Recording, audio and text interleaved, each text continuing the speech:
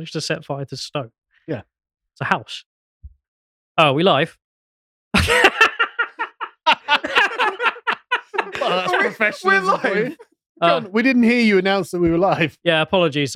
There's a system error. So usually we hear Jod count us down, and this time we didn't. But he tested it as well, like 5 minutes ago. Yeah, We were talking about the Wakandan Fire Department instead.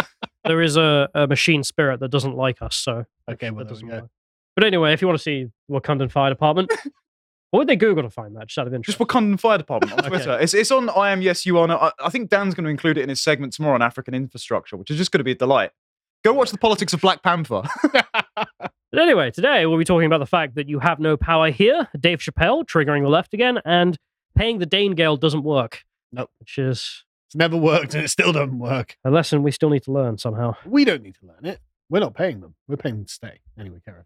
I was going to say, come We're on. not paying man. them to leave. Like, That would be stupid. man, we pay the Vikings to come and stay with us. Yeah. Well, Yeah. big brain. Can't pillage if you own everything. Great point, It's to be true. honest. It's bloody true as well. Yeah, Vote exactly. Conservative. But anyway, we'll Anyway. start off. This is a weird story, and this is one in which we show that, frankly, a lot of the elite institutions have no power over their own audience or output at this point because they've so brought into DIE, for example, diversity, inclusion, and what's the E? Equity. Equity. Jesus, I always forget that one because it's so bad. But they, Diversity, inclusion, and evil. That's what it is. yeah, I think that is better. But they so brought into this that it's unbearable. And this is, today we're going to be talking about football. Now, of course, whenever we bring this topic up, I feel the need to remind everyone, don't know a damn thing. Yeah. Not my sphere. But my dad and my brother quite like it. And what's funny is when I talk to them, you'll occasionally learn about the kind of propaganda that's being forced down their throats. Just as a quick side, how is it us three that are the people talking about football? There are people in the office who watch football. It's like a nightmare blunt rotation. Yeah, we're just not them. I think this is weirdly funnier. But I just want to be clear. I've never heard of Joey Barton. Yeah, that's what we're talking about today. So I guess we'll get this up. I'd never heard of Matt Letizia. So this is an ITV football post, which, not something I'm usually involved with looking at.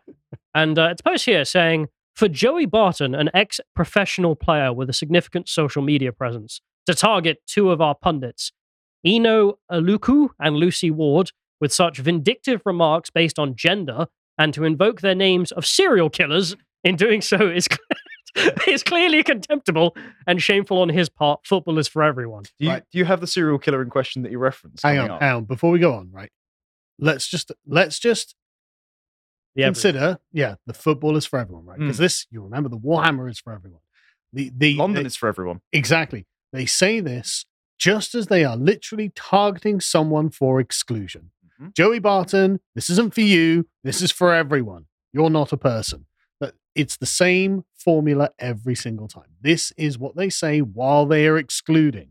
Look at what they do. Don't listen to what they say. So this is what caught my eye. You're exactly on the money because I'm not a football person, but I am well versed in this kind of bollocks. Yep. And so when I see it on a football post that just happens to show up, I'm like, oh, okay, something funny must have gone on there. And then reading that he compared some pundits to serial killers, of course, it's going to be good. So I suppose we'll take a look, shall we? Because, I mean, usually, some institution denouncing a member of their own staff is sort of a day ending in Y event, right? But this is his tweet that caused all this. He's responding to a tweet from ITV Football that they've since deleted. And he writes, how is she even talking about men's football? She can't even kick a ball properly. Your coverage of the game last night took it to a new low. Annie and Lucy, the Fred and Rose West of football commentary. They are two serial killers. Pretty gruesome ones. I find it amusing that he also went to Fred and Rose West, which is the comparison that Jeremy Clarkson made to Meghan Markle, which got him kicked off of his Sun column, wasn't it, as well? Was it? Yeah. I He didn't- said, I hate Meghan Markle more than I hate Rose West and Nicola Sturgeon. What? I mean, Bit harsh, but look, I don't like Nicola Sturgeon either, but she's not quite as bad as Rose West. it's just interesting So that Jeremy made the same comparison, and then now Jerry's just going, yeah, and I'm just going to double down. For anyone who's interested, Fred and Rose West are a pair of serial killers from Gloucester, I think it was. Because my cousin lived about 10 minutes away from them. If you walk down the street 10 minutes, there's their house, because he's from Gloucester. He used to Yes. chop people up. Yeah, But specifically rape young them, girls and their own Yeah. children. If you've watched the Black Mirror episode where the son's parents are serial killers Yeah. in the recent season, it's based on those two. and they found like bodies in the walls and stuff like that. It's genuinely horrific. So if you wonder what might cause this, well, here's the original video that they then deleted from their Twitter account. And it's the lady here. This is the host that he's saying is like a serial killer because she's just that She just bad. murdered the commentary. They responded really well. Got some big wins. Players like Dwight, they're playing really well. It's just like if I was directing football commentary. Yeah, that's my football commentary. Well, they look like they're playing well. Oh, what good boys. Yeah, very good. Pathetic. And the weirdness of it's that. not really commentary, is it? No. We can say it.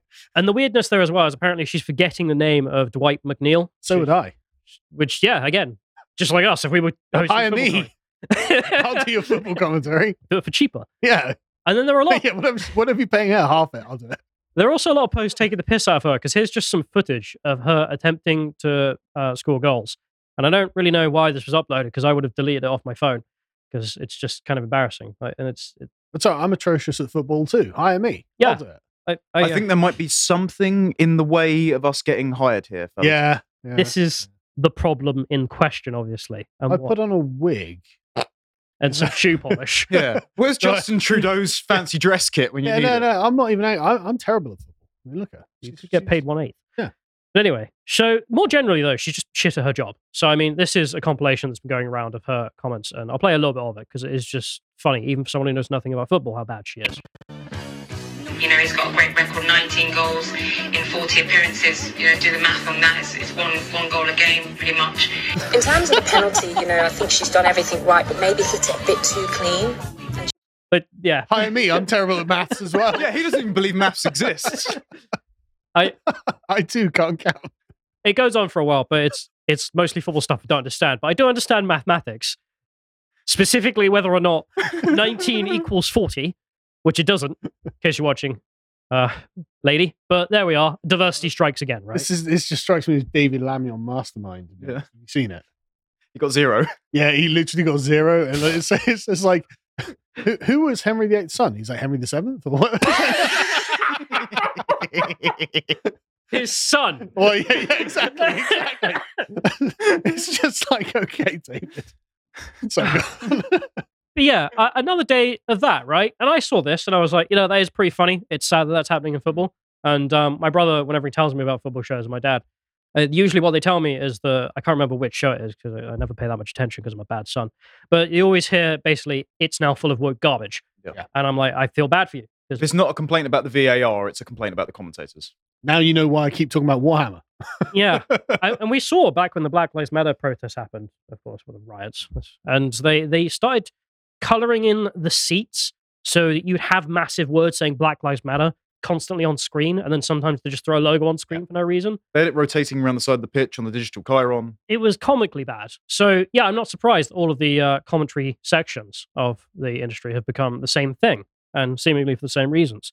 But that's funny enough. What Joey Barton did in response, which was tripling down on a level I've never seen, is really the story that gets my attention because, my God, my lad, you have done something crazy. Which is that he responded at first by saying to ITV, why'd you turn off the replies? Because you don't like the truth, you don't like hearing feedback, call me cowards, stop forcing your woke racist nonsense on all of us, die and affirmative action is failing badly, it doesn't work, best person for the job, meritocracy rules. Simple as. Yeah, he writes like that. It's not more complicated than that. And that's fairly normal. But of course, ITV getting massively ratioed by their whole audience being like, no, we don't watch your crap anymore because the people you hired are crap. Yeah. Well, of course, they presumably put out some messages or some virtue signals went out. A whole bunch of individuals decided to put support tweets, of course. Oh, yeah. The local brown nosers. As you can see here, this is one of them, Kick It Out. Well, Kick It Out, I understand, is an activist organization specifically to kick out racism from football. Because racism is for everyone. Anyway. We're going to stand up to racism by taking the knee for everyone. The silence in response to the ongoing abuse of women in football has spoken volumes. I can't move on from that. I want a t-shirt with that. Racism is for everyone. With Gary Lineker's face on it. So everything's for everyone, including racism. Yeah. So, that's the that's logical end point of where they're going. Yeah. Football for everyone, what happens for everyone, racism for everyone. Only anti-racist left is Joey Barton. Yeah. So it says here, of course, the ongoing women's abuse is terrible. Blah, blah, blah. I'm glad to see Gary Neville showing their support more, please. I was like, okay, yeah. Wait, Gary Neville, the same bloke that took money from Qatar to do the commentary. Yeah. But same with Lineker as well, isn't Yep. it? Like, but the thing is, like, what abuse? Sorry, I haven't seen the abuse. He just said she was a crap pundit because she's clearly a crap pundit. Yeah, and she's a diversity hire. That's the abuse. It's not abuse. But that's criticizing of the ideology that runs our institutions. Yes. So, yeah, of course, criticism of the state is abuse now. It's violence. And of course, this is brown noses, so you can't really respect them. Because that's the thing about brown noses. Like, they're not really anything without the person they brown nose. Yep. Which is evident in the series we're looking at here. So Gary Neville did some crap where he's just like, man, my mum was kicked off the football team in the 60s because of misogyny. It's like, no, it's because men and women are different biologically. Sorry, how did his mum get onto the men's team? Yeah, I mean, just go away. What? I'm not even listening to the stupid sob story. Is he referring to the under-12s? I have no idea. Genuinely. I have no idea. But the most liked response was just this guy going, no one gives an F about your story. Neville, you self-serving pompous prick. Don't forget when you went out to Qatar for a jolly for millions of pounds after your documentary about human rights. Hypocritical rat. He went on the Labour Party stage to complain about the Tories supposedly confiscating everyone's human rights, which, I mean, if only, and then immediately for that to Qatar. Yeah, it's comical. Joey also did a response to some people, so this is one of the other people that Brown knows. Oh, Chris. So Joey Barton response when asked if he has ever made a woman come, and it's him shaking his head, and haha, you got me. You made a joke about me not having sex. Ah, yes, that's right. Let's reduce women to literally the only function they think they have. His response, I've banged a £10 into your buy me a coffee begging bowl so you can get your roots done. This is the thing. Yeah. Just as a side note, the whole one female comeback, which is you've not had sex, just isn't actually very good anymore. I mean, sorry, how old is Joey Barton? He's probably like 45. He's probably got a bunch of kids. He's married. Yeah. He's a professional footballer. Yeah. I'm sorry, if you don't think he's shagged his way through Chester, I mean... Exactly, come on. But that's the thing about brown noses. They're not smart people. They're not respectable people. And this went on because then he decided to do a response to the tweet. Is this the same ITV football that tried to cover up the Philip Schofield grooming and then bumming an underage boy asking for a friend? Allegedly. That's a quote from him. Not... Yeah. We're not making allegations. We're just reporting on this. That's a fantastic Icarus impression there. Blimey. Oh, that's great. This is... I mean, so a little bit of context on Joey Barton, because I haven't followed his career, but in anticipation of this whole drama, I did look him up. And he does have quite a storied history of run-ins with the police for being provocative, like mooning rival players, right, getting in punch-ups with football supporters. He also did have a thing with his wife fairly recently, but she dropped the allegations and they've smoothed it over. So he is a volatile and disagreeable personality. Fire. So yeah, the wrong person to wind up, I think. Yeah, really, they choose the wrong thing. Because... I just like really love it when you see someone giving it to him though. Yeah. Just go hard, go all out. No, I don't care about any of your sacred cows. I'm going to make you happy, Carl. Oh, good. Good Lord. This was the start. This was the first statement. He went on, shut up, you effing idiots. Keep them off the television. Ruining the game for everyone. It's what happens when you force underqualified, underprepared, tokenistic people on us. I will be calling them serial killers from now on in every clip you fuckers put out. Told you, I don't care anymore. We've all had enough of your woke DEI bullshit. I hope everyone who agrees with me gets right after your social media every time you force this nonsense on us. I tried playing nice, you didn't listen. He did, to be fair. He was like, I don't like wokeism. I know it's redundant to point out hypocrisy, but the same people that are very upset about the Fred and Rose West comparison have been calling people like Jacob Rees-Mogg worse than Hitler for the last how many years. So it's okay to compare your political opponents to dictators who have committed historical atrocities, but one sort of jab at a diversity hire and all misogyny. I just love the opening statement. It's just sort of thing I would have said 10 years ago. But also, Ricky Gervais was right. Like, I know Epstein's your friend. That is literally Joey's We'll be mentioning that shortly, yeah. Yeah, so it goes on. Seeing if you've raised your greasy little wig, a teabag referring to Gary Neville there, anything to say about one of your employers covering up a grooming and noncing pal, using the platform ITV to help dirty nonces procure and violate underage kids? Weird, because you can make the exact same accusation towards the BBC. I was about to say the same thing. then try and bury it. You have an opinion on anything else. Thought not. Keep your nut down, you little wet wipe. If you so much as utter my name in vain again, the floodgates will open on you. Hashtag back under your stone. There's a reason. 10 million views. Yeah. And then a Labour MP had something to say. Oh, yeah. Ed Balls. Go on, Ed Balls. Talking about this, being like, is it any surprise he behaved like this? Very gross. No, Joey. Joey may have crossed the line because he decided to tweet this, which even got limited by X.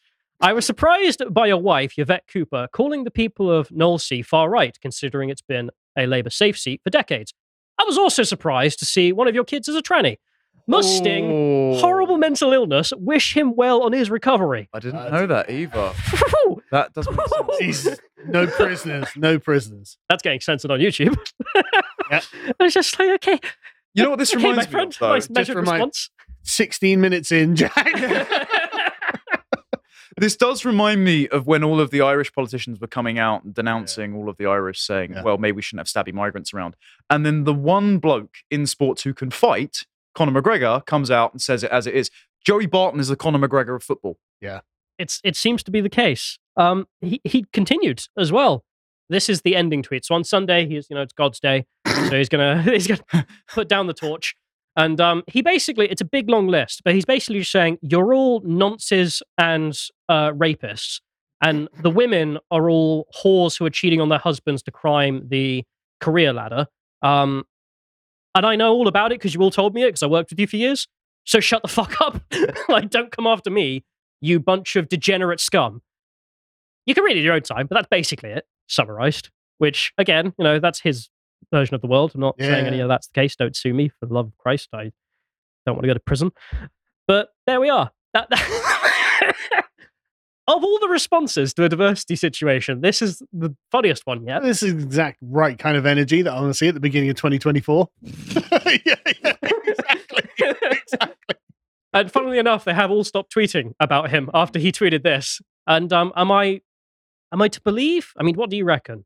The ITV is staffed by people who are, we're just taking a guess. I'm not saying they are, but I'm guessing there's a disproportionate amount of paedophiles, rapists, and women who cheat on their husbands to climb the diversity ladder. Possibly. Well, I won't make any allegations about any specific network. Of course not. But given the BBC's history, and given some of the people I have run into just being in peripheral media who have done the Colombian marching powder and can't keep a relationship together, it seems all maybe. Of them. Like all of the networks have this sort of problem, and it wouldn't surprise me if ITV has it too. That's all. It's because the limelight attracts certain character types who want to be in the limelight for the sake of the limelight. Yeah, and the best part is he ended this whole thing, with one tweet, which we mentioned Baz earlier. It's totally Baz. Not having it anymore. Women stick to women's football. Men stick to men's football. Simple. How is he wrong? The critical consciousness of the normie has been raised to an alarming degree. Oh, it's doing a great job. 2 million views on that. You've never made a woman cut. Oh my God, it's like literally all you have to say, lady. You have no. I know the whole. That joke about right wingers where it's like you've got one joke about trans people. I mean, it is true for women. Yeah, they've got one comeback. Oh, you're a virgin. Oh my God. Kids, fuck off. It's one point of listening to you. If only I was a virgin. But the funny thing about all that is, that. I said there's more. Yeah, there is more, which is the memes that came out of it. I really want to mention because, good boy, that was funny.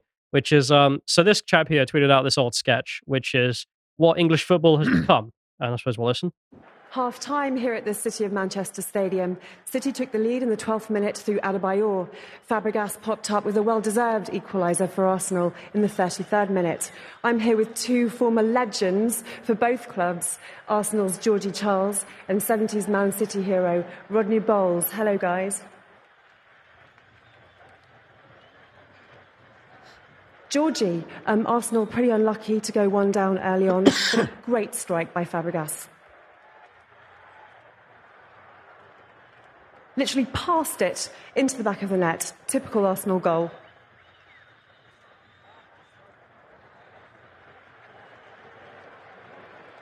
And Rodney, great start for City. Just what Mancini would have wanted. great to see. Where's the bloke, darling? Yeah, where's the bloke, love? Sorry, what bloke? Bloke we talk We to. chat to about football, love. Where's the bloke? Well, I'm the bloke. No. No, come on, love. Where's the bloke? Where's the bloke, darling? Where's the bloke, love? Honestly, it's only me. No, don't be silly, darling. Where's the bloke? Where's the bloke, darling? Where's the bloke? You've never watched the Fast Show, have you? I watched clips of it. I Yeah. haven't watched Have you seen the Women Know Your Place? Yeah. The thing about that, though, is Joey is right, actually, if that's his perspective, which is his whole point, which is men and women's football are so drastically different. There's a reason they started putting the women's football before the men's one in the schedules, is because when they did it the other way around, no one watches the women's one because it's pathetic by comparison. So if you watch the women's one, it's all right, and then you watch the men's one, you're like, holy crap. Oh, yeah, there's a big difference. Like, even somebody who doesn't care about football, you can see the difference. So there's that. He's right. But then, well, the other memes about it are a bit less polite. So here we are. Joey Barton, when he sees a woman has snuck out of the kitchen. Gotta go get him, boys. There's another one here in which there's a woman who's deciding she's going to take up football as a career. And there you don't. Get back at it. He's not saying that. No, he's saying stick to the women's league. But also the fact that these women are diversity hires. Like, I'm sure if they were experts in football, this wouldn't have come up. I guess, but it's also fair to say that men and women are kind of over-socialized in the same spaces, and some things should be for men, some things should be for women. So if you just want to listen to a bunch of blokes talk about football, you should be able to. It's even more real than that, because you're missing something there. I believe she does have a career in football, but she doesn't have a career in men's football. Yeah. That's the point. There's such a different thing. It's like having the teenagers on. I mean, sincerely, there have been games of the women's teams of various countries versus teenage boys. Yeah, getting thrashed. By The US and lost, they lose. The US national team lost to the Dallas under-14s from like 5-0. Yeah. And it's just not comparable. And, well, this person made a good point, which is if she wasn't a black woman, where would she be?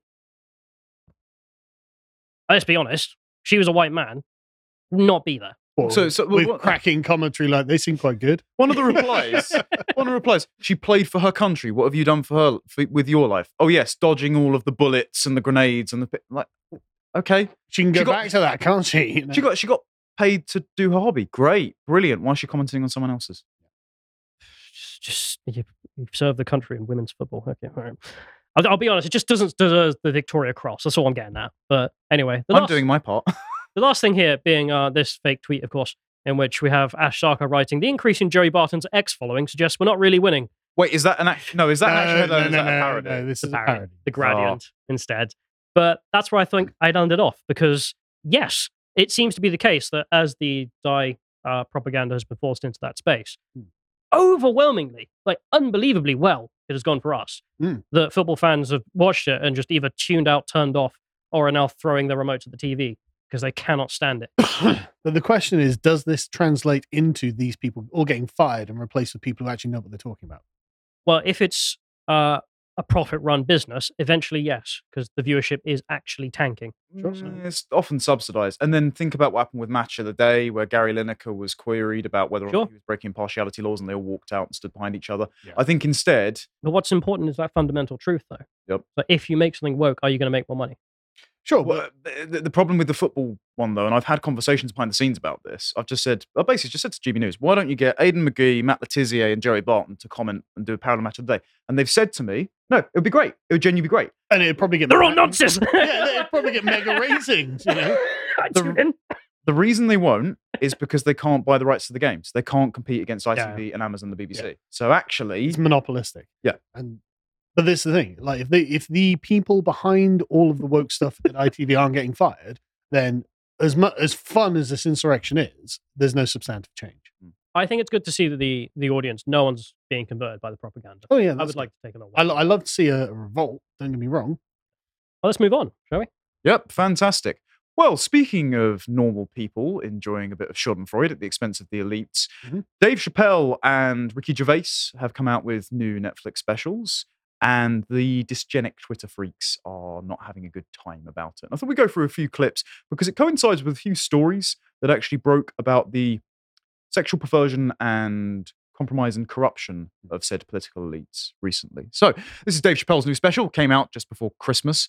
No, just after Christmas, sorry. This is The Dreamer on Netflix, comes just after Sticks and Stones, where he upset everyone, and then The Closer, where he did a long monologue about the trans community who were upset at him for a couple of Very really- minor jokes. Yeah, relatively innocuous. Yep.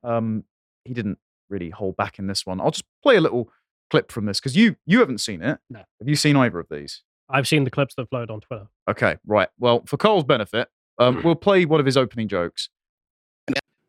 And the only thing that got me out of that space was a comedian friend of mine, the late, great Norm Macdonald. That's right. Shout out to Norm. And what Norm did, which I'll never forget, is he knew that I was the biggest Jim Carrey fan in the world. Now, I'm not going to go all into it, but Jim Carrey is talented in a way that you can't practice or rehearse. What a God-given talent. I was fascinated with him. And Norm knew that. And he called me up and he goes, Dave, he says, I'm doing a movie with Jim Carrey.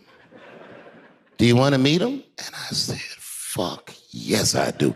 And it was the first time I could remember since my father died being excited. And the movie was called Man on the Moon. I didn't know any of this. And in this movie, Jim Carrey was playing another comedian I admired, the late, great Andy Kaufman.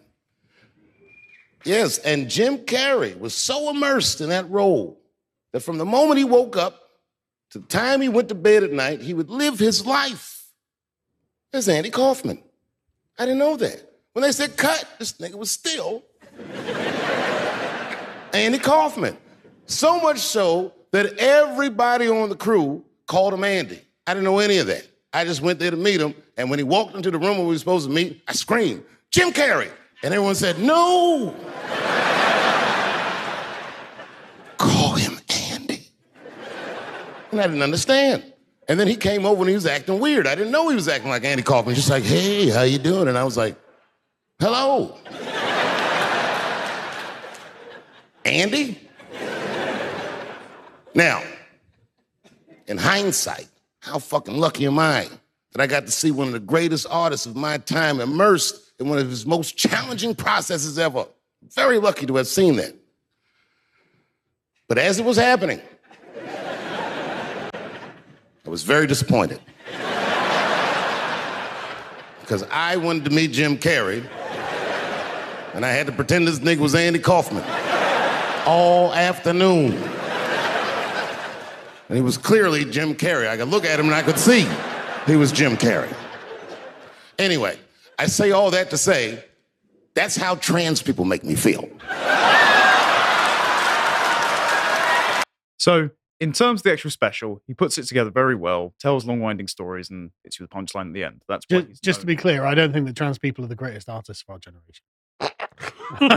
Just sorry. We have opinions to the contrary coming later. Okay. Yeah. But so in the special, he does a couple of trans jokes. I mean, the closer was pretty much all about his contentions with the trans community. I wonder if we can locate them on a map someplace. And he just goes into the Titanic submersible and the time that he got attacked on stage. He addressed the Will Smith's Oscars slap and things like that. It was very good. Took a pot shot at Little Nas X because Little Nas X got very upset at his LGBT comments. Oh, that's the Satanist one. Yeah, he mentions that particular Yeah. video. He says of that music video, this is why he titles it The Dreamer. He says, this actually is the same theatre, the Lincoln Theatre in Washington, where I performed my first stand-up special about 20 years ago, Killing Them Softly. And my dream was to be here, to be the top of the career, to be called the greatest of all time. And I've met lots of people that are doing powerful dreams. And clearly, Little Nas X's dream was to be the gayest African-American man who's ever lived. Mission accomplished. Incontrovertible, yeah. I just mentioned that this is a clip shared by Bill Chris. We recently did an interview about him, so you can look at some of the less funny side of trans stuff if you subscribe to our website, of course.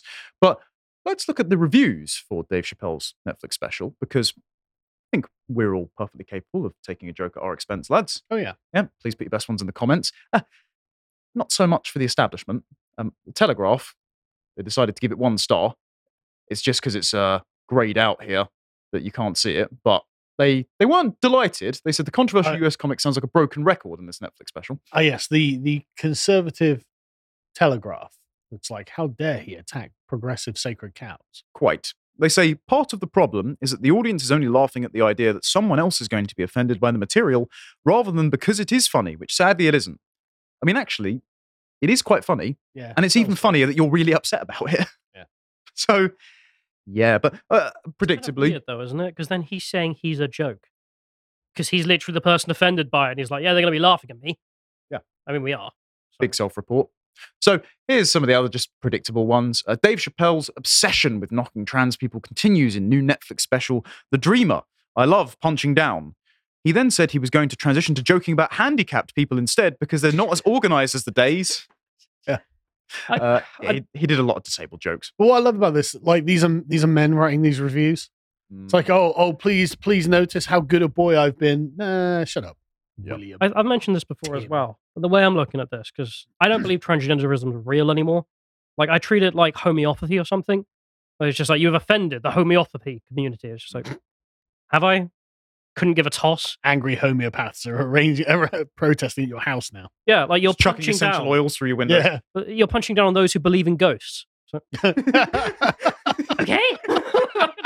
I can't read any of this anymore without thinking it writes like that, because I just don't believe in transgenderism. On behalf of the Bigfoot community. Yeah.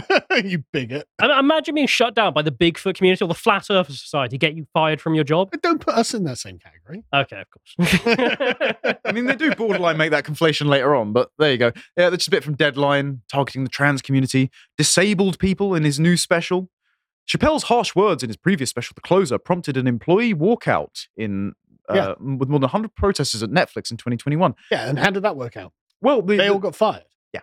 The Netflix spokesperson did come out and say, we value our trans colleagues and allies, but so much they sacked them. And losing hundreds of millions, and Dave Chappelle is a massive star, so get out. Yeah. And we understand the deep hurt that it's been caused. We respect the decision of any employee who chooses to walk out and recognize we have much more to do, both within Netflix and our content. Yeah. Much more to do, like pay him to make more specials. Yeah. But there you go. Daily Beast proves that he's learned nothing. Good. Now they decide to combine their review here. Again, another bloke. Their review of Dave Chappelle and Ricky Gervais. Oh yeah. I think he's learned a lot, actually, because he just keeps making the jokes and keeps making money. So I think that would prove that he learns a lot. He doesn't support Flat Earth. So, good point. They decided to end their 2023 by releasing specials in which their comedy pivots to poking fun at the disabled. Could they be more obvious about finding new ways to punch down than targeting people physically unable to fight back? It's not a... Okay. What? Whatever. No. Just Dave Chappelle punching a person in a wheelchair. Welcome to 2024. It's going quite well. I mean, actually, the people in a wheelchair they do this joke about, as we'll see in a moment, are on his side. Obviously. So he's obviously just making a joke. Yep. For his part, Gervais willingly misdefines and misuses woke by suggesting if woke now means being a puritanical, authoritarian bully who gets people fired for an honest opinion or even a fact, then no, I'm not woke. F that. Is Nazism or transphobia an honest opinion that shouldn't get you fired? Right, so the woke guy's like, yeah, but I want them fired. Yeah. I think also calling for the extermination of an entire race is a bit different than saying that bloke looks a bit funny in a dress, but maybe that's just a far-right opinion, but there you go. Small detail. Yeah, just a small detail. Another unpredicted response, actually, was learning that, did you know all trans comedians are actually the true artists? I did learn that from Dave Chappelle. Ah, yes. Yeah, there's certainly performance artists. There's a clip that someone responded to that random leftist weirdos were sharing. And, well, let's give the trans community a chance to clap back with their incredible, witty stand-up. Conservatives like to say about trans women specifically. They say, when we dig up your bones in 100 years, we're going to be able to tell you're a man. Bitch, when you dig up my bones in 100 years, that will be the least of your issues. They're going to be like, this dude had weird sex with other dudes. This twink skeleton is fucked up. What did he do to his bone? I mean, to be fair, he's not funny, but exactly, it's a very convincing transition to a female comedian. I would quite like to be there with the archaeologists when they make those statements, because that would be a laugh. Where you're just all around being like, man, what a... It's like, comedy is premised on an observation about reality that very few people say, therefore breaking a taboo and diffusing tension. It's about surprise. Yeah.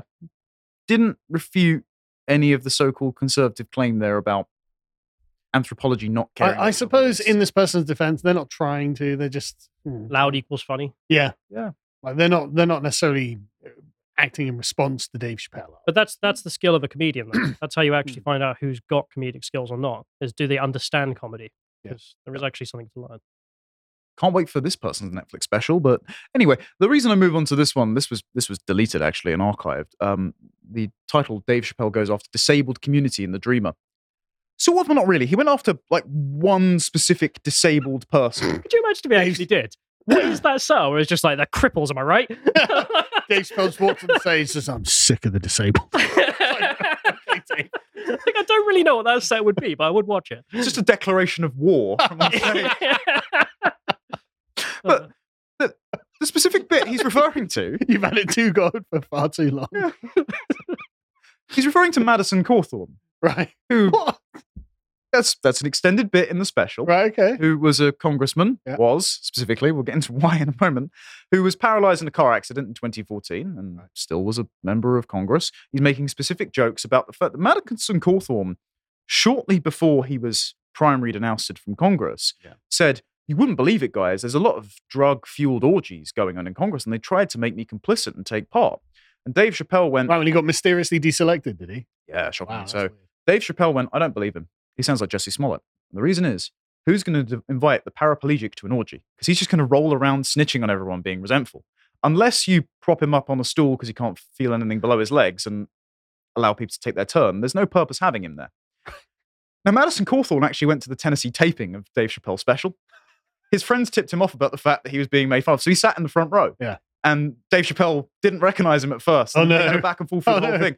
And the woman in here complains that he does this, and she's mystified as to why the disabled community would take this lying down. No pun intended.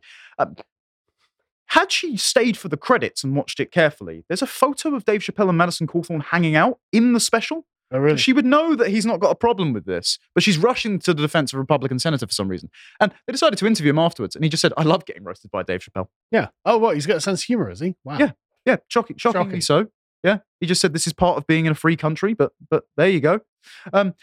He also then, shortly after, went on Benny Johnson's podcast and just discussed about the fact that they hung out. He was really cool, and it was basically an honor to be mocked. So I think it says a lot about the fragility of the trans community. They can't take one joke when this guy had a life-changing injury that left him wheelchair-bound. And he's like, great, make fun of me more. But, I mean, part of it is because, have you ever heard of an author called Andrea Longshoe? No. So this author won the Nobel Literature Prize, I think it was 2 years ago, for their book Females. And females is the attempt to define woman. One of the definitions of woman was a gaping asshole waiting to be entered. So apply to men, does it? I don't, yeah. I mean, how is that unique to women? Andrea Longshoe is a trans writer. Reminder. One of the things that Andrea Longshoe says, and I'm going to paraphrase, is that he says to be a woman is to be like Blanche Dubois in A Streetcar Named Desire, to be reliant on the kindness of strangers. And it's because at any moment, if someone doesn't recognize your gender identity, you might get very, very upset. So everyone's got to tread on eggshells and recognize your pronouns at all times in case that you do something violent to yourself. And I might suggest that might be the reason why the trans community can't seem to take a joke. Maybe. I'm still just... You know, the complaint about you always reduce women to vaginas. Imagine being reduced to an arsehole. This was a Patrice O'Neill bit for his HBO special. So Patrice O'Neill was getting heckled by women in the audience. He went, let's do a thought experiment, okay, ladies? So let's say you got in a horrible train accident and the doctors were like, we have to remove your vagina right away. How would you keep your man with a 2-month, I can't leave her right away because she just lost her in a vagina in a train accident, like sympathy period? Yeah. And he let them call out. And she said, and one woman yelled at blowjobs. Another one yelled at anal sex. And he just went, you see what you did? You just reduced yourself to a bunch of holes, but I'm the misogynist here. Yeah. Well, that's like, all I'm saying is that my book called Females will be distinctly less misogynistic. Speaking of a bunch of holes, Benny asked Madison Cawthorn to substantiate his claims about the sex scandals. And he just said, okay, it was essentially a honeypot system where you'd be hanging out in a bar in DC and some 10 out of 10 Brazilian supermodel would walk out of nowhere and walk up to you. And it's obviously a scheme to get you compromised and get dealt on politicians by foreign actors. Now, I can't believe he's still spreading this conspiracy theory because it's totally baseless. Oh, dear. Oh, really? Oh, yeah, Swalwell. Yeah, anyone remember Eric Swalwell, the totally unremarkable... Shagged a Chinese spy somehow, doesn't matter. Named Fung Fung. Yeah. I mean, if you really wanted to play into stereotypes... He's also a bit mid, to be honest. He's very mid. He shat himself live on television. Did you not remember that? He's giving a in the hall on the Congress It's a floor. highbrow podcast we run here, isn't it? Yeah, he did it, not me. Yeah, he did. There's a clip of it actually. That's awful. So he's standing there in the Congress chamber. So there's an echo as well. Oh, He's no. talking about how Donald Trump tried to circumvent the democratic process. And he goes, and he tried to At least I didn't shit my- cheat an election. He goes on his high heels to try and let it out silently. So he moves in frame. Could you imagine if that ever happened to you? I mean, You'd Well, never live it down. well, you'd give up on your reputation and shag Chinese spies, I guess. Yeah. He's still on the Homeland Security Committee, by the way. But okay, conspiracy theory. Just joke. Absolute joke of a country. Yeah, speaking of the jokes in the Biden administration, there was also this. So Jill Biden has a press secretary for some reason, because the first lady, being married to the dementia-ridden monkey that's running the United States, needs to give personal statements. But okay, her press secretary had to be kicked out because he tried taking gay hookups that he'd just met that evening. Why does she have a press secretary? Maybe after she called all Latinos tacos, they thought they might want to. That's an actual thing, by the way. Right, okay. She called them all breakfast tacos. They thought they might want to get her a speech right. What is happening? So this was in the NATO summit in Madrid. Trump's like, I hate the Mexicans. Yeah. I love tacos. So he allegedly, according to Secret Service, brought up 2 unvetted hookups to the secure zone where Joe Biden was sleeping. Oh, yeah. And he says, no, in my defense, it was only one gay unvetted hookup that was in the secure zone right near the president. Got a point. Yep. Definitely not right Snopes for... fact check false. Yeah, not right for... It was 1, not 2. 4 Pinocchios. We don't want to know where the nose goes. I'm not some sort of pervert. So just ripe for infiltration. But again, maybe these are just marginal cases. Oh, dear. All the White House bathrooms have glory holes now. Well, they're all covered in coke, apparently. Like, I love that. It's like, oh, we found a bag of coke in the White House. Well, that's someone's, isn't it? Yeah. You know, oh no, nothing more to see here. Yeah, I kind of expected Jill to actually take the rap for that. You know, like an embarrassed mother would be like, oh, that's mine, not my son's. Obviously, it's Hunter. Yeah. Well, I mean, no, it's not even obvious that it's Hunter's, actually. It's not even obvious. You just assume because there's so much evidence. But if you do find Parmesan cheese in the rug, it's Hunter. Yeah. You must have missed a few flecks. This was an excuse from the Daily Mail as well that comes out just as Chapelle puts Madison Cawthorn back in the headlines. Turns out that Russia, China, South Korea, and possibly Israel have been running brothels around Washington, D.C., Boston, and the surrounding states to try and entrap politicians. Yeah. This was the plot of that film Bad Time at the El Royale, where they implied that they had a prostitute hotel that had caught JFK and MLK having sex with them and then recording them behind 2-way mirrors. Again, just sure it's a conspiracy theory. This is a direct quote from the intelligence services. Members of Congress, military officers, and national security contractors who possess security clearances were among the steady customers at the high-end brothels run by a ring. It was headed up by a 40-year-old South Korean woman. Why are the South Koreans running espionage efforts on the Americans? Well, without the Americans, South Koreans are buggered. Yeah. So, like the Israelis, keep the Americans on a leash. Yep, true. To keep the Literally. world police on your doorstep, I suppose. So, yeah, why would you, though, invite a paraplegic to an orgy? I mean, again. Well, compromat, obviously. Oh, exactly, yeah. But let's say it was probably a flawed plan to have Madison Cawthorn turn up if he can't necessarily participate. So maybe Dave Chappelle's got a point. Maybe this is so outlandish, you'd never invite anyone in a wheelchair to an orgy. Oh, dear. Yeah. Maybe the Stephen Hawking link to Jeffrey Epstein might put this in a new light this week. Why would you need to put out an offer to disprove that a man who's not able to move was part of an orgy? I mean, it does sound a bit self-defeating on the face of it. Yeah. Surely on face that would look ridiculous, but no. It's like printing posters and putting them up around a local school saying, I'm definitely not on the sex offender registry. Don't worry about it. God, this just goes to show just how debauched our cultures are, right? Yeah. Like this is what we do. It's everyone that the establishment of elite have pushed in the last how many years have probably taken the trip on the Lear Express. Yeah. But just saying, Madison Cawthorn might be onto just a little bit of apart something. from one good guy who's just like, hey guys, they're all disgusting. Did you know that? It's like, right, you're out. Yeah. I deselected, gone, sorry. It's like, oh, okay, well, I trust him then. There's a reason Henry Cavill probably can't get work pretty much in all the big franchises now, and it's probably because he's not on the Epstein client list, for example. Well, apparently he's supposed to be doing something with Amazon. to 40K, which I'm worried about because it's Amazon. Sorry. Yeah, they butchered Lord of the Rings, didn't they? So that's Dave Chappelle. How has Ricky Gervais upset the establishment recently? Now, I will say, Ricky Gervais actually seems like a decent bloke. I like him personally. Yeah, I don't think he's travelled on the Louisa Express. No, I don't either. I seem to remember his Golden Globe speech, particularly indicting everyone for doing that. We'll mention the Golden Globes momentarily, but I don't really find his stand-up that funny. And I did watch the recent special. It's Armageddon. It's a bit like Gen X, atheist, I'm still on the left, but look at these wokesters who have gone too far humor. So it's certainly not my crowd. But important point you made in your last segment. If it's elevating the conscience of the normies who are a bit behind the times to get closer to where we are, I'll take the win. Yeah. I don't mind it. I quite like Ricky Gervais. I don't know why. I'm obsessed with all of his work. So I'm going to enjoy it. Right. I will play a clip then to delight you, because this was the actual funny bit that I found. He decided to tackle illegal migration, which was quite good. Well, I am woke now, and I can prove it. Here you go. I love illegal immigrants. Yeah, sue me now. Sometimes I go down to Dover for the day, right? And I look out, right? I look for a boat, and I see a dinghy with about 60 of them, and I go over here, like, right? And I pull them into shore, and I go, women and children first. They go, there are no women and children. Just you lads, is it? Just, come on, lads. Come on, lads. If I go down there one day and there's no boat, I am absolutely fucking gutted. I just sort of wander into town, and I stand by the traffic lights, and I wait for a big lorry to pull up, right? And I look underneath, and there's a lad sort of clutching like that.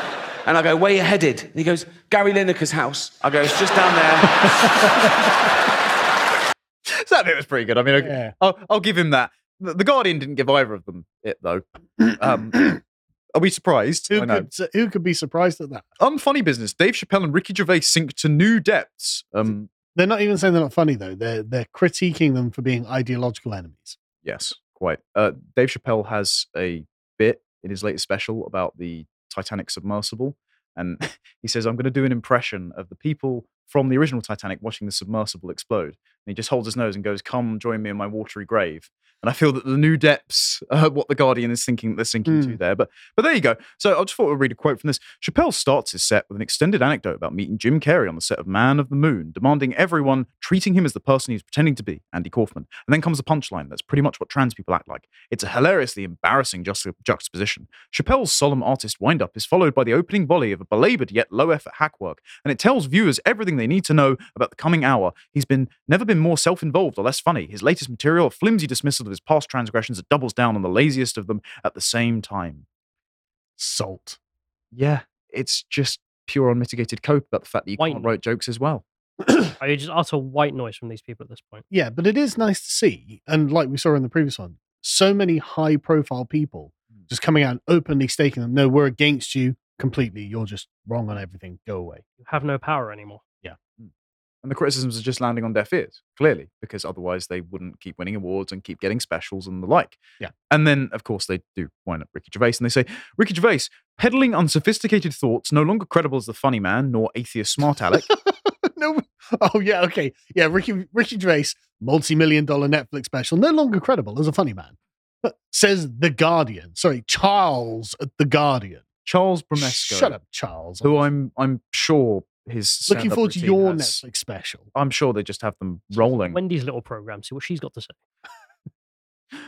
Even so, he works up an intellectual sweat, contriving circumstances that allow him to say naughty words with impunity. Contriving circumstances. Yeah. Just standing on the edge of the shores at Dover and watching grown men come over in the But okay, contrived. If ever that happened. Yeah, contrived, and also The Guardian, we should keep letting it happen. Like one of those online weirdos demanding to know whether you'd use a racial slur if it was the only way of stopping a bomb. Would it be acceptable to make fun of a child for being disabled if we knew they were also a bigot? I mean, that is kind of funny because like you guys do tie yourselves in pretzels trying to avoid that question. Like, it's as much as you say it's contrived, you wouldn't do it though, would you? Like say a dirty bomb was planted in the middle of London, and to deactivate the AI that's doing it, you had to say a racial slur. You wouldn't. So yeah, it's kind of funny, actually, because your ideology has led you to such a position where you literally kill yourselves before you say a naughty word. Like, it's okay. Very, very silly. Yeah. Also, no wonder they don't find it funny, because I saw this recently. Turns out that 81% of all political late night show jokes in 2023 targeted conservatives. I'm really well surprised. So that's hilarious. Relentless clapter that you can predict the punchline from a bloody mile away. That's fine because it serves regime interests. But actual jokes, not the case. So it was a little bit delightful that he then won the Golden Globe for the stand-up that he did that annoyed everyone. Which is funny. No, but that's also interesting. Yeah, because 2 years ago he did that speech at the Golden Globes and called them all paedophiles.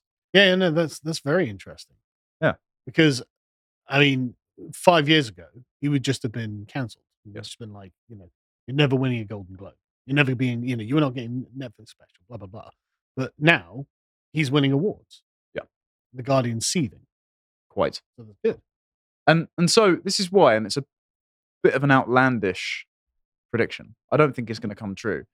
But this is why Ricky Gervais just tweeted out that because they're the top two on Netflix, they should just both co-host the Oscars together. They should. And I don't think Will Smith is going to get up and slap those two. Let's be honest. So just a bit of fun, mocking the establishment, being incapable of taking a joke. Hope for more Netflix specials in this vein, I suppose. But don't sign up to Netflix. Honestly, I'm wondering if 2024 is the year we break the back of this thing, finally. Not given what Star Wars is going to come out with. Yeah, but that's going to tank him. Yeah, but all the other ones tanked as well. Remember last time? Not entirely. The first ones did fairly well, and then they went down. But sorry. Remember when we were at the Witten, and I think you were with me. We were walking back to have some lunch or something, and one of the guys there just went, "Yeah, this really is not cool anymore, even for the kids." What, the like, woke stuff? Yeah, it totally feels it's even reached the adults now. It's just like, oh god, go away. Yeah. No one really even wants to give up the pretense. Have you seen the we're all Gen too Z poor and miserable? You've seen the Gen Z graphs of 18 to 20-year-old men versus women, and the women are going incredibly progressive, and that's mainly because they're on birth control from like 14. But the men are the complete opposite. They're trending like 30 points higher towards the right, whatever that's going to mean. So, anyway, look at this happy chap. Doesn't he look serious? Yeah, he looks kind of happy. Okay. This very jolly fellow is an Anglo-Saxon king called Ethelred the Unready. I thought we'd talk about him just very briefly. Ethelred, the name, means elf counsel, which is also, it's to mean I'm being counseled by the elves, which means I have wise, intellectual, good counsel. And unready means bad counsel. So, well counseled. I thought it meant unready. No, that's the thing. The meaning has changed over the 1,000 years since he reigned, right?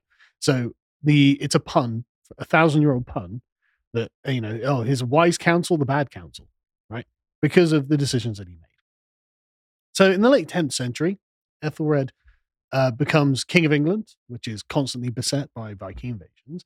And in 994, he decides to pay 22,000 pounds of gold and silver to the Vikings as a price of peace. How long do you think that bought? How much peace do you think that bought? 1 year. 3 years. Oh. 1997. Something happened. Well, actually, the Danish returned. Actually, that is exactly how. So, in 997 and in 1997, the raids began again. They happen all over, like the south of England. In 998, 999, it's Kent, and in year 1000, eventually they go back because the English suddenly refuse to start paying the tribute. But in 1001, a fleet, possibly the same one, we have no idea, comes back and starts ravaging again, and so we buy another truce for 24,000 pounds of gold and silver. This is a huge amount of wealth in this time. I'm citing the Wikipedia page, and they're like, well, Alfred the Great did the same thing. It's like, not really. Alfred the Great bought, he did pay off some of the Danes, but it was to buy himself some time to raise an army. Right? So anyway, by 1007, another expedition came, 36,000 pounds of gold and silver. So 100,000 pounds, or nearly coming up to that. I'm terrible at maths. And then again, in 1009, more Danes have been like, hang on a second, are the English just giving away money? Yeah, they are. And so Ethelred gives him 48,000 pounds of gold and silver. Then Swine Forkbeard's like, hey, the English are just giving away money. Good point. So in 1013, he comes over. And eventually, he ends up fighting with Ethelred. Ethelred loses, flees to Normandy.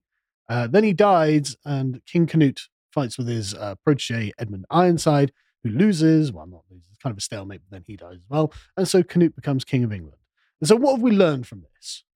That you can't reason or barter with some peoples because they will just see it as an ability to exploit you. Some people only respond to shows of force. Yes, if you had taken that £100,000 of gold and silver and raised a massive army, then you'd still be King of England, right? That's what we've learned. And there are people going, well, how? So we learned about this from the Anglo-Saxon Chronicle. How do you know that's true? Well, actually, we do know it's true. Because actually, that's Ethelred's face on a coin. That coin is one of many that exist in the museums of Oslo, Copenhagen, and Stockholm.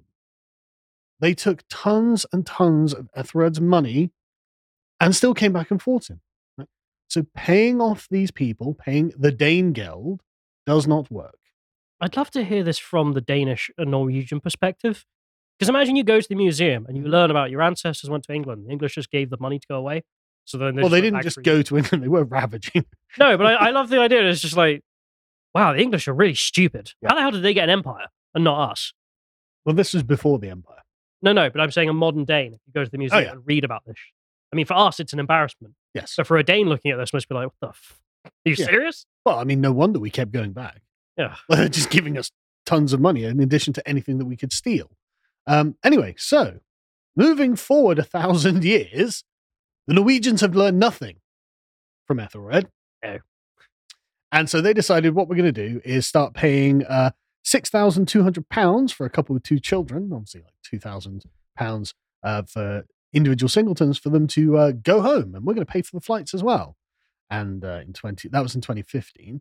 In 2017, the Danes, it's not shown in the headline, but Denmark was offering $18,000. So what's that, about £15,000 for them to go home? Interesting that they are, as the article frames, paying refugees to fly home. Yes. So if we're acknowledging that you can go home, how were you a refugee? Well, in 2019, Denmark officially declared Syria not a war zone. Right. So why are any Syrian refugees left, right? But anyway, it keeps going. This is Sweden.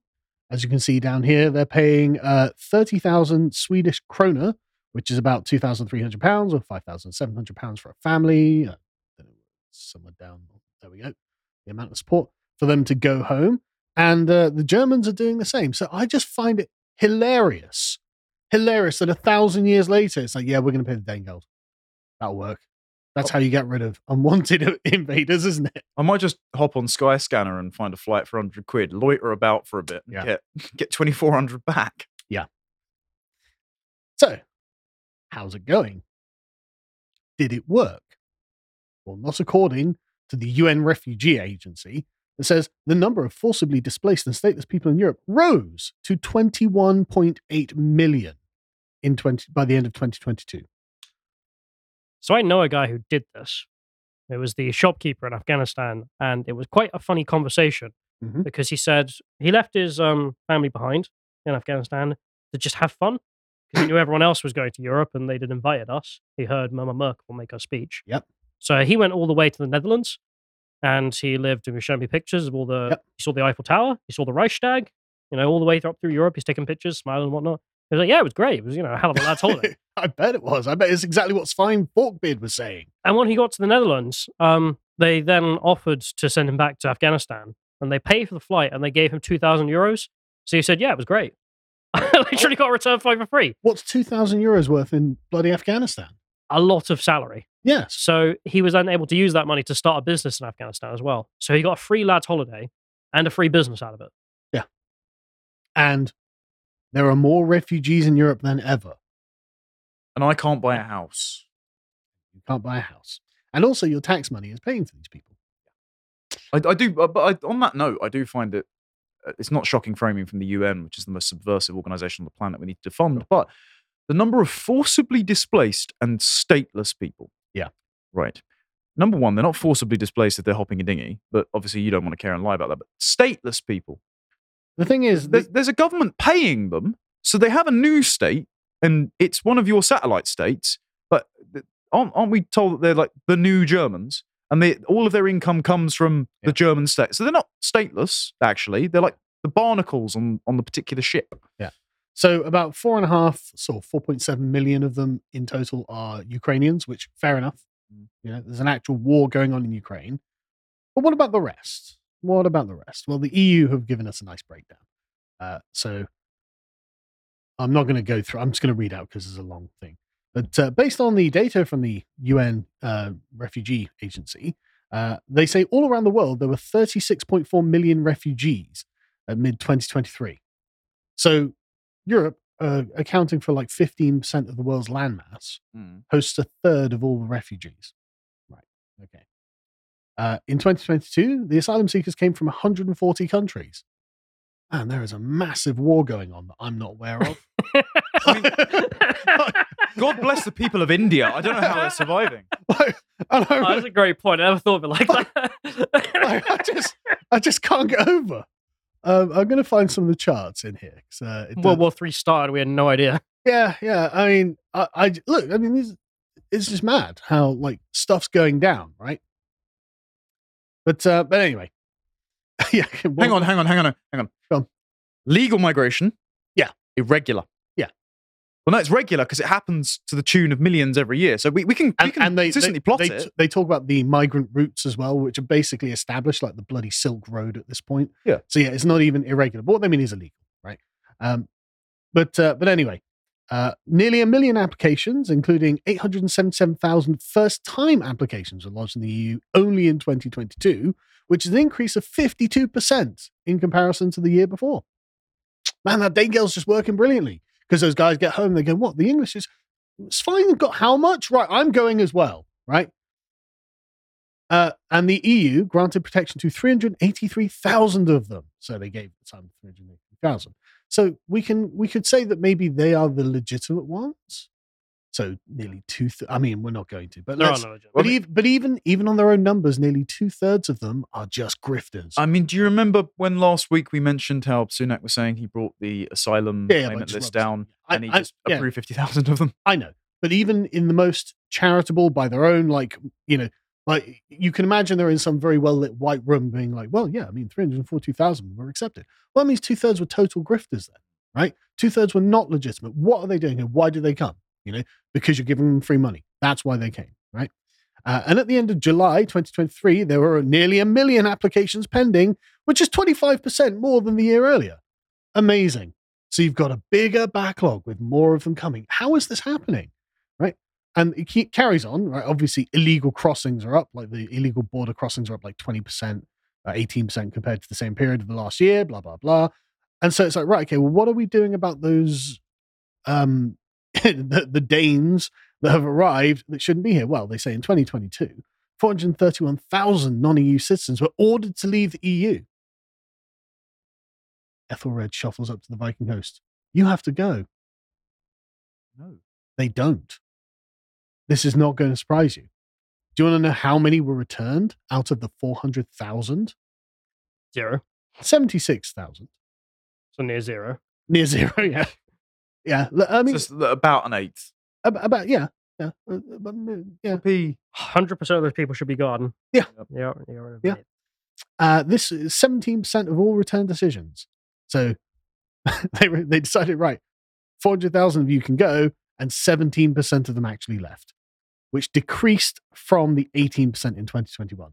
So the number of them being forcibly removed is going down. The number of them coming is going up. If illegal migrants were a stock, you would invest it. I would definitely invest in them because you'd be richer than if you'd invested in Bitcoin. Yes. Well, I think if you had a 17% chance of being convicted of murder, you'd do a lot more murdering, wouldn't you? Yeah. They're just not O.J. going to get Simpson, caught. 1997. There'd just be a lot more murder because you're just not going to get caught. What do you think is going to happen when you just don't enforce the law? So again, I just have to make the points that, I mean, look at some of these, right?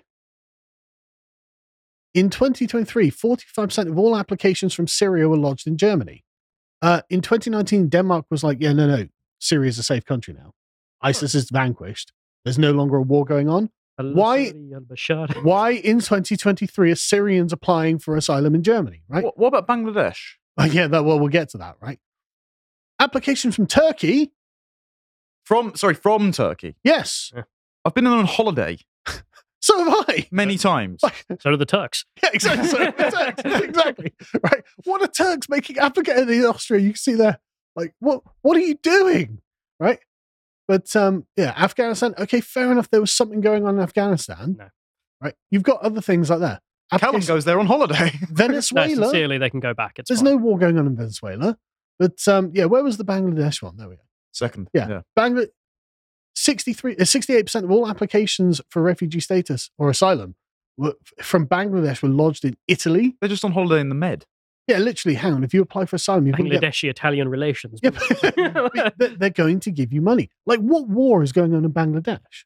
There hasn't been one since separation. Obviously, One on sanitation. obviously, there's no war. You know, there's no war in Pakistan, but we've got a bunch of asylees in India, Yeah, hold in on. Italy. Yeah, Pakistan. Like, exactly, what are you doing? You know, this is obviously a grift. This is obviously that they know that they'll get your money. Anyway. So yeah, just drawing from this, right? They say in October 2023, EU countries, and they call it EU Plus, right? Which includes Norway and Switzerland. Just good news from Norway and Switzerland. Oh, we want the Norway deal. No, we don't want the Norway deal, okay? But they received 123,000 asylum applications, marking for the second month in a row the highest level since the refugee crisis in 2015-2016. The Danegeld doesn't work. This has been, again, we know this because we're English, but you should know this because you were the raiders. It gets you even more depressing as well, because on this EU Plus document, leaves us off. And Egyptian refugees. Okay. What is an Egyptian refugee? Tunisian refugee. Get out. Well, they got rid of their dictator as well. Yeah. Like years ago. So, I mean, at least Egypt has a dictator back in charge. Moroccan refugees in Austria. This is madness. Obvious nonsense. Polisario front, maybe? Only 20% of all people of foreign-born origin in Austria contribute to the economy. No kidding. Yeah. I'm surprised that high. Anyway, of course, and I love, they say, given current trends, we haven't got the data for the end of 2023 yet, because we're only on the 8th day of 2024, but they reckon it'll be 1 million plus applications in 2023 in the EU. And Syrians continue to lodge by far the most applications by October 2023, plus Turkish applications continue to soar.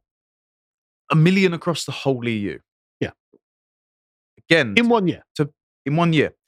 To be depressing and put it in context, we are not 1/10 of the EU's landmass. We do have 1/10 of their total asylum applications every year. And these aren't evenly spread, of course. These are to the wealthy areas. You'll notice that, I mean, you've got here Latvia. Can't see any on the Latvian line. Oh, maybe, no, that's just from the previous one. That's Italy.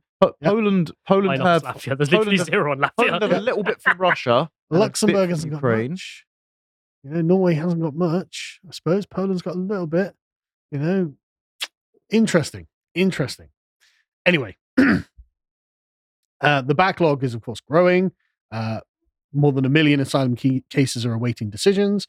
And this means that we're paying them money to exist while the backlog happens. So they're living large on our money and just enjoying themselves. And eventually, we'll literally pay them to go home, where their friend will say, where'd you get all that money? But I went to Germany. I went to Norway. I went to Sweden. I went to Europe. I went to Italy. And I stayed there for a year. And it was lovely. You know, I sat there in a cafe every day eating at the expense of the European. And then they paid me to come home with a nice lump sum. And he'll be like, wow, I'm definitely not doing that. That would be terrible. The historical framing of this, though, is really pertinent, because other than an invading army that you're hoping to not meet on the battlefield, you wouldn't pay a foreigner. No, you wouldn't. Other than in the post-war consensus or a charitable organization in the Victorian era, you wouldn't pay people to just exist and get the means of subsistence. Yeah. Like, you would be more concerned about providing for your own family. And given the cost of housing and everything at the moment, and the fact that our country is being directly immiserated by welfare schemes such as this, you'd think a little bit more dispassion and indifference would be good if the politicians were interested in serving the people of this country. Yeah, I mean, under what circumstances does the average Danish family have to be in for them to just get a lump sum of $18,000 from the Danish government? It will never happen.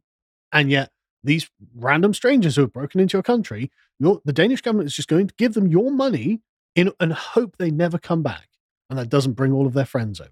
It's like, sorry, that's creating a privileged class of people over literally the Danish taxpayer has to bear on their shoulders. I mean, we're the same, of course, with our bloody migrant hotels and whatnot. Did you see that some of the people that were in the migrant hotels in the UK went home for Christmas?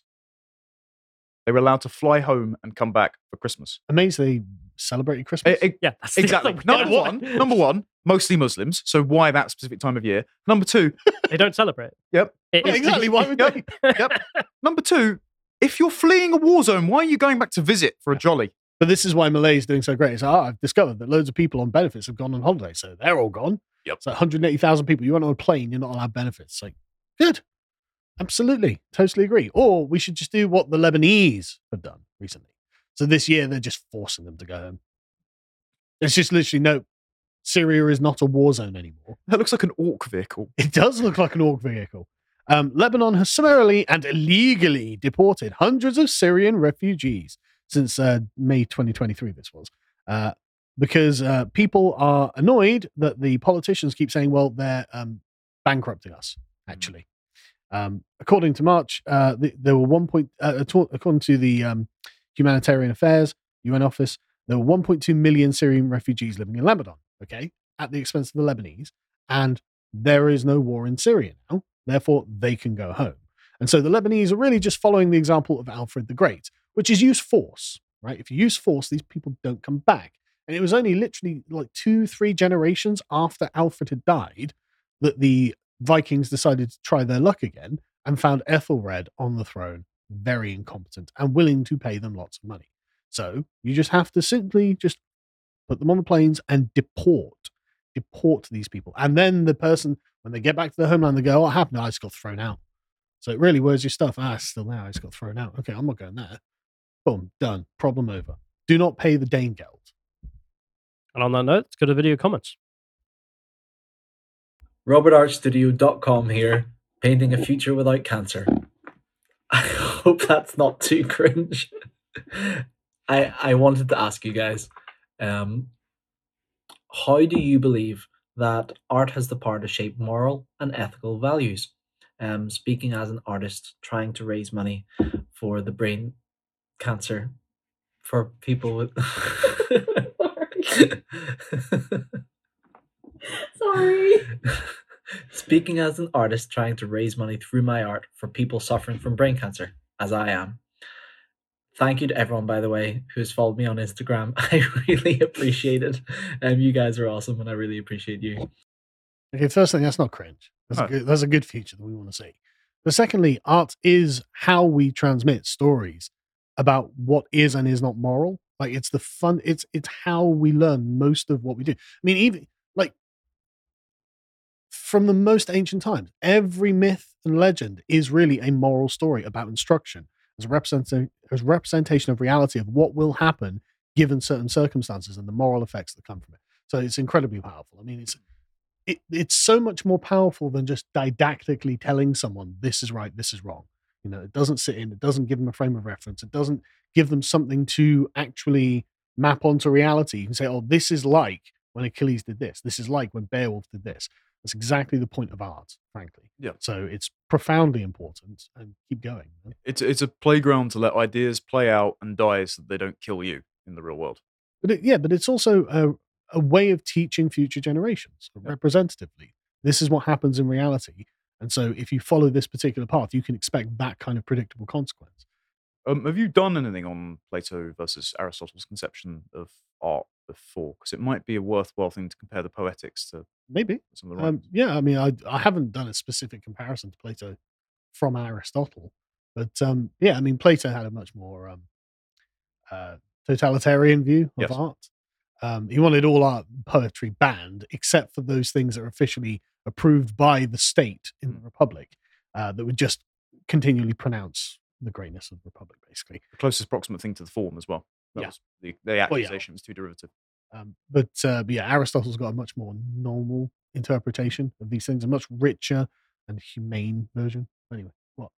I'm just thinking of ancient Greek North Korea. I mean, it just sounds like a funny thing to visit. Have you never read The Republic? No, it's like 1 billion pages. No, it's not. Here it is. No, it's not. It's really not. What are you thinking of different books then? Well, Plato's Republic, it's not a billion pages like that. Right? Because most things written in the ancient world aren't. It's very long. It's not that long. For Callum, it's long. Callum doesn't Okay. read books. Maybe for Callum. He likes reading. It's also not like that. Like It's not that. It's like, substantive. It's normal. It's not like. But I'm thinking of Gibbon or something, right? Like, it's not that long. It's not the Dark Tower. 172. Yeah. Yeah, okay, it's not that big. Yeah. Anyway, moving on. Get an audiobook of it. Yeah, it's the blueprint for totalitarian. Yeah. But basically, he literally. I don't need more of that in my world. He literally wants to set up like a regimented caste society with a group of philosopher kings at the top, just being big brains. Yeah. He admits to lying to people about their genetic predestination in life as well. He's like, the metallurgic system is going to be enforced on everyone, but it's also bollocks. Yeah. Anyway, the next one. So I've come across various articles saying that they're now using necrobotics, dead organisms as robotic components, to help teach medical students. One article I found on LinkedIn even said, among other things, that they're using robotic cadavers and teleoperatic learning to help students learn remotely using anatomically accurate cadavers. What am I going to say? Well, this would be something about being demonic. Yeah, definitely. Have you heard about the robot war machines that consume dead bodies as fuel? Yes. Sounds awful similar. Can we not create? All I'm just saying is, like, when C.S. Lewis is like, well, we keep calling this stuff mere nature. Actually, it's a bit more important than that. Maybe he's right, actually. Yeah. The next one. Hi there, everyone. It's been a while, There's and one I of the probably robots. won't be posting anything really interesting for a while, so just know I'm here in the background listening. Life has a way of coming at you pretty hard and fast sometimes, but don't worry, I'm fine.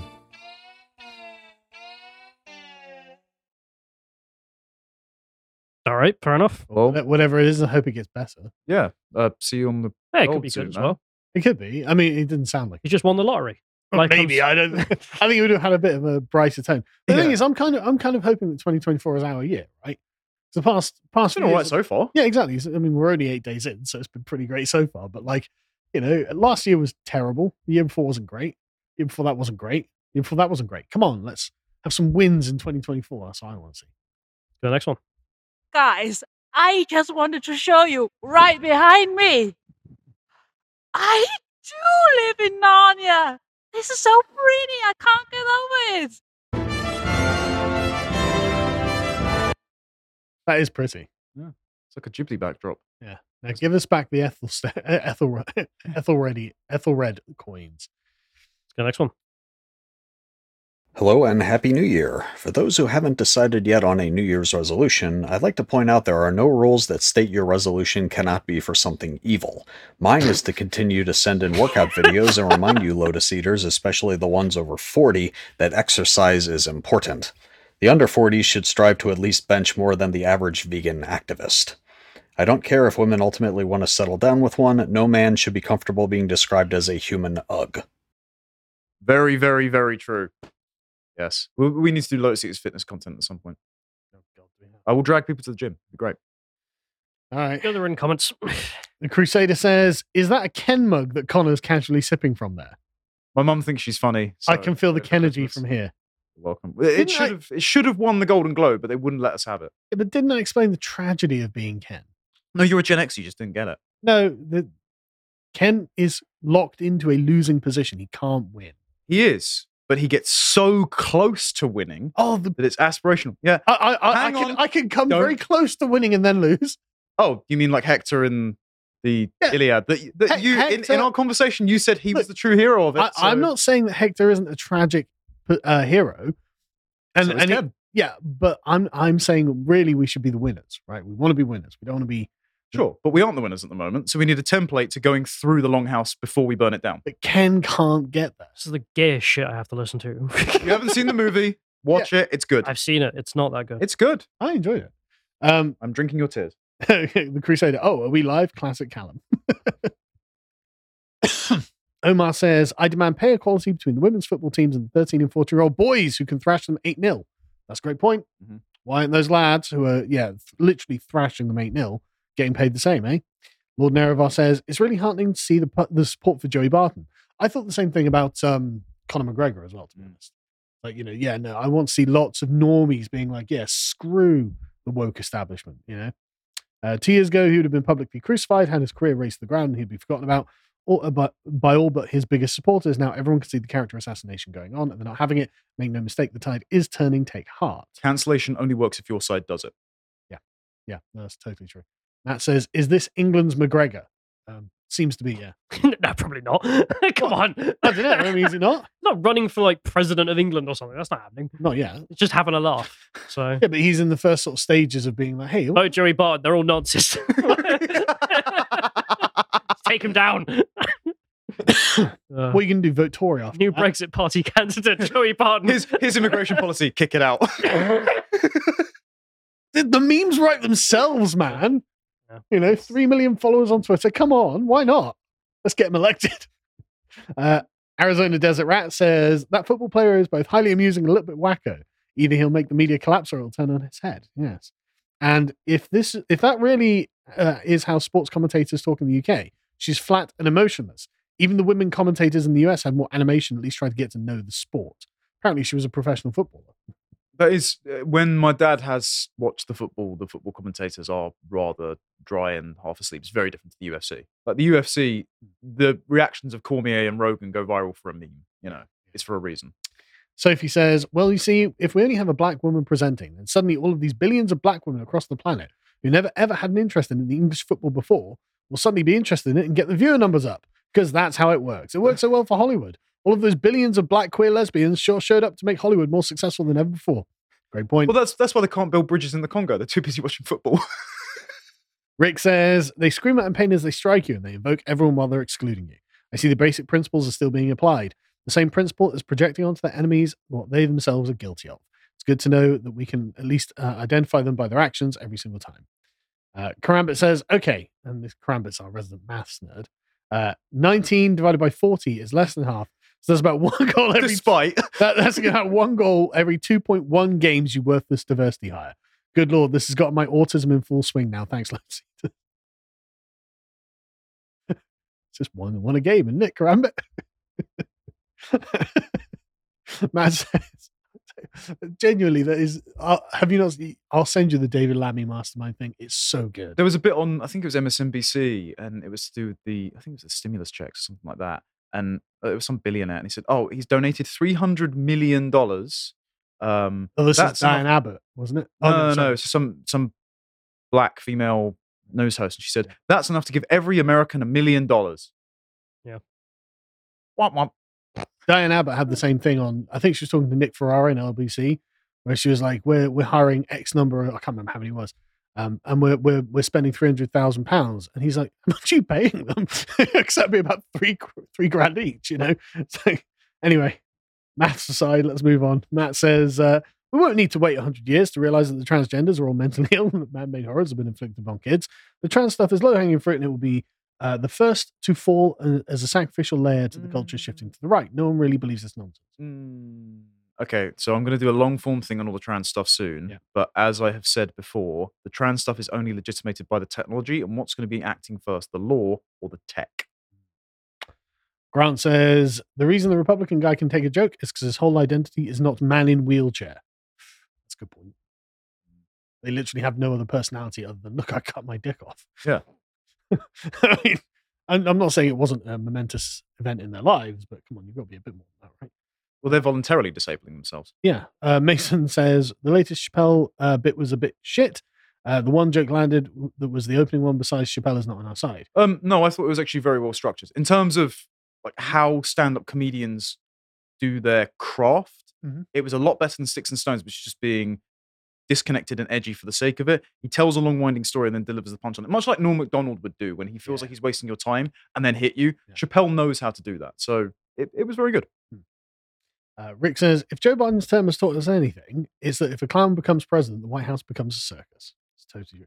I love the decency thing being back on the ballot though. That's so, of all the things that aged poorly, like there's just so much degeneracy. Literally, like the guy getting railed in the Senate. It's like Sam Brinton. Yeah. And the trannies, the topless trannies, it's just like, I just embarrassing. The military official doing puppy play on OnlyFans. Oh yeah, just totally gross in every way. Like Callum's face. but I'm just thinking of a Ben Carrison cartoon he could do about it, which who? He's probably Ben done Garrison. it. You don't know who Ben Garrison is? I never Okay. get any of your references. Just assume Ben Garrison's very famous. He's a cartoonist who just makes like very edgy cartoons about politics. Yeah, they're always hilarious because he labels absolutely everything in the cartoon. Right? I mean, the cartoons themselves, if you took all the labels off, they would still be understandable and they would be quite, incisive. But then he labels just everything, and it's like, okay, but there's nothing for me to use my imagination on. I'm not, the point is it's kind of like an in joke, right? And if you just label everything, then it's not a joke. That's why Stone Toss is more effective. Yeah. Way more, yeah. But I like Ben Garrison. He's good. Karambit says, I really want street interviews asking people about UK immigration. Yeah, but most of them don't speak English, so. Yeah, we don't want to endanger Jess like that, let's be honest. Actually, that would be even more useful as a piece of footage. I don't know about immigration. We ask people in London what they think of immigration. There's just people going, "Yeah, this is Niall." Paul says, this asylum thing sounds pretty good. Where do I apply? Yeah, have we tried applying for asylum? Like, what happened? In our own country? Yeah, why not? What are they going to say? Tommy was, actually, I retract that because I can't know what I can say. So, Okay, well, then. I might go to apply for asylum, see if I get on the asylum list, see if I get any money. Yeah. I mean, to be honest, it would be a laugh to do that with Ireland right there. Yeah. And just see what happens. But aren't we declaring our intent to commit fraud at the moment? So? Is it fraud? This was a joke, by the way. Is it fraud? I'm fleeing from this country. To this country? I fled from London to there. No. I assume we were committing fraud in a foreign country. Yeah. We're not committing any fraud. Yeah, he's right. I'm way too lazy to commit. I'm not in the Conservative Party.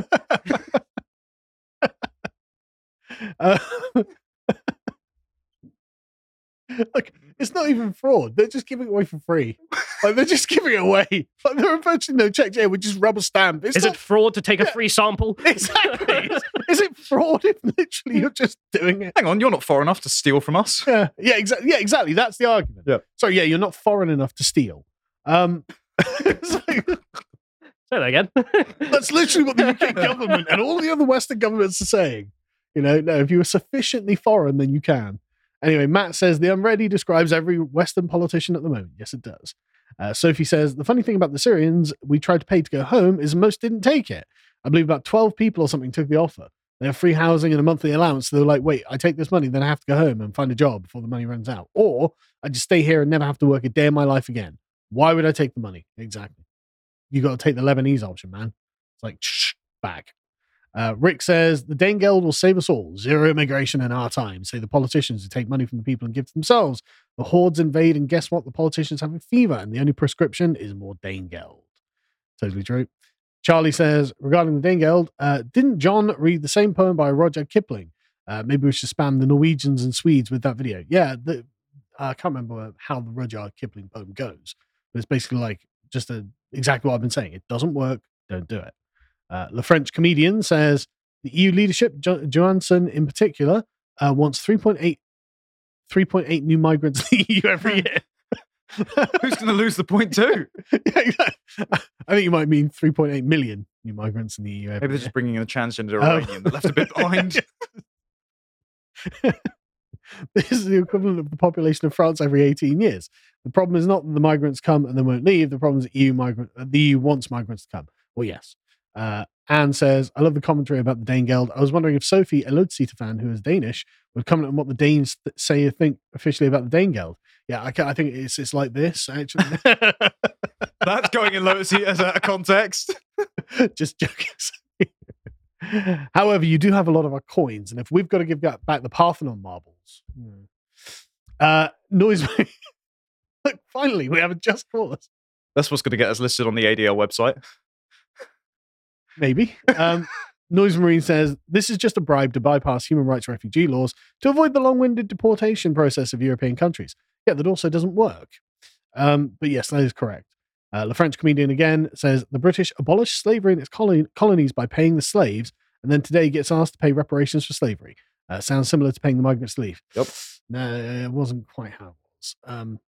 We paid the slave owners. We didn't pay the slaves. What would you pay them for? They're slaves. They don't pay slaves. We're going to buy your property off you, though, so it's nice and legal. Anyway, on that note... we got one. Omar says, I think we can safely assume the infinite money reserves of Disney are running out because they can't afford to extend the copyright on Mickey Mouse. Just because they still refuse to learn doesn't mean they aren't hurting. Yeah, so what's the deal with that? Because I understood the copyright thing was extended constantly for Disney, right? They were the ones lobbying for the law to be changed. Right. And the argument was constantly, well, if I create a piece of intellectual property, I should be able to live off that, and that is mine.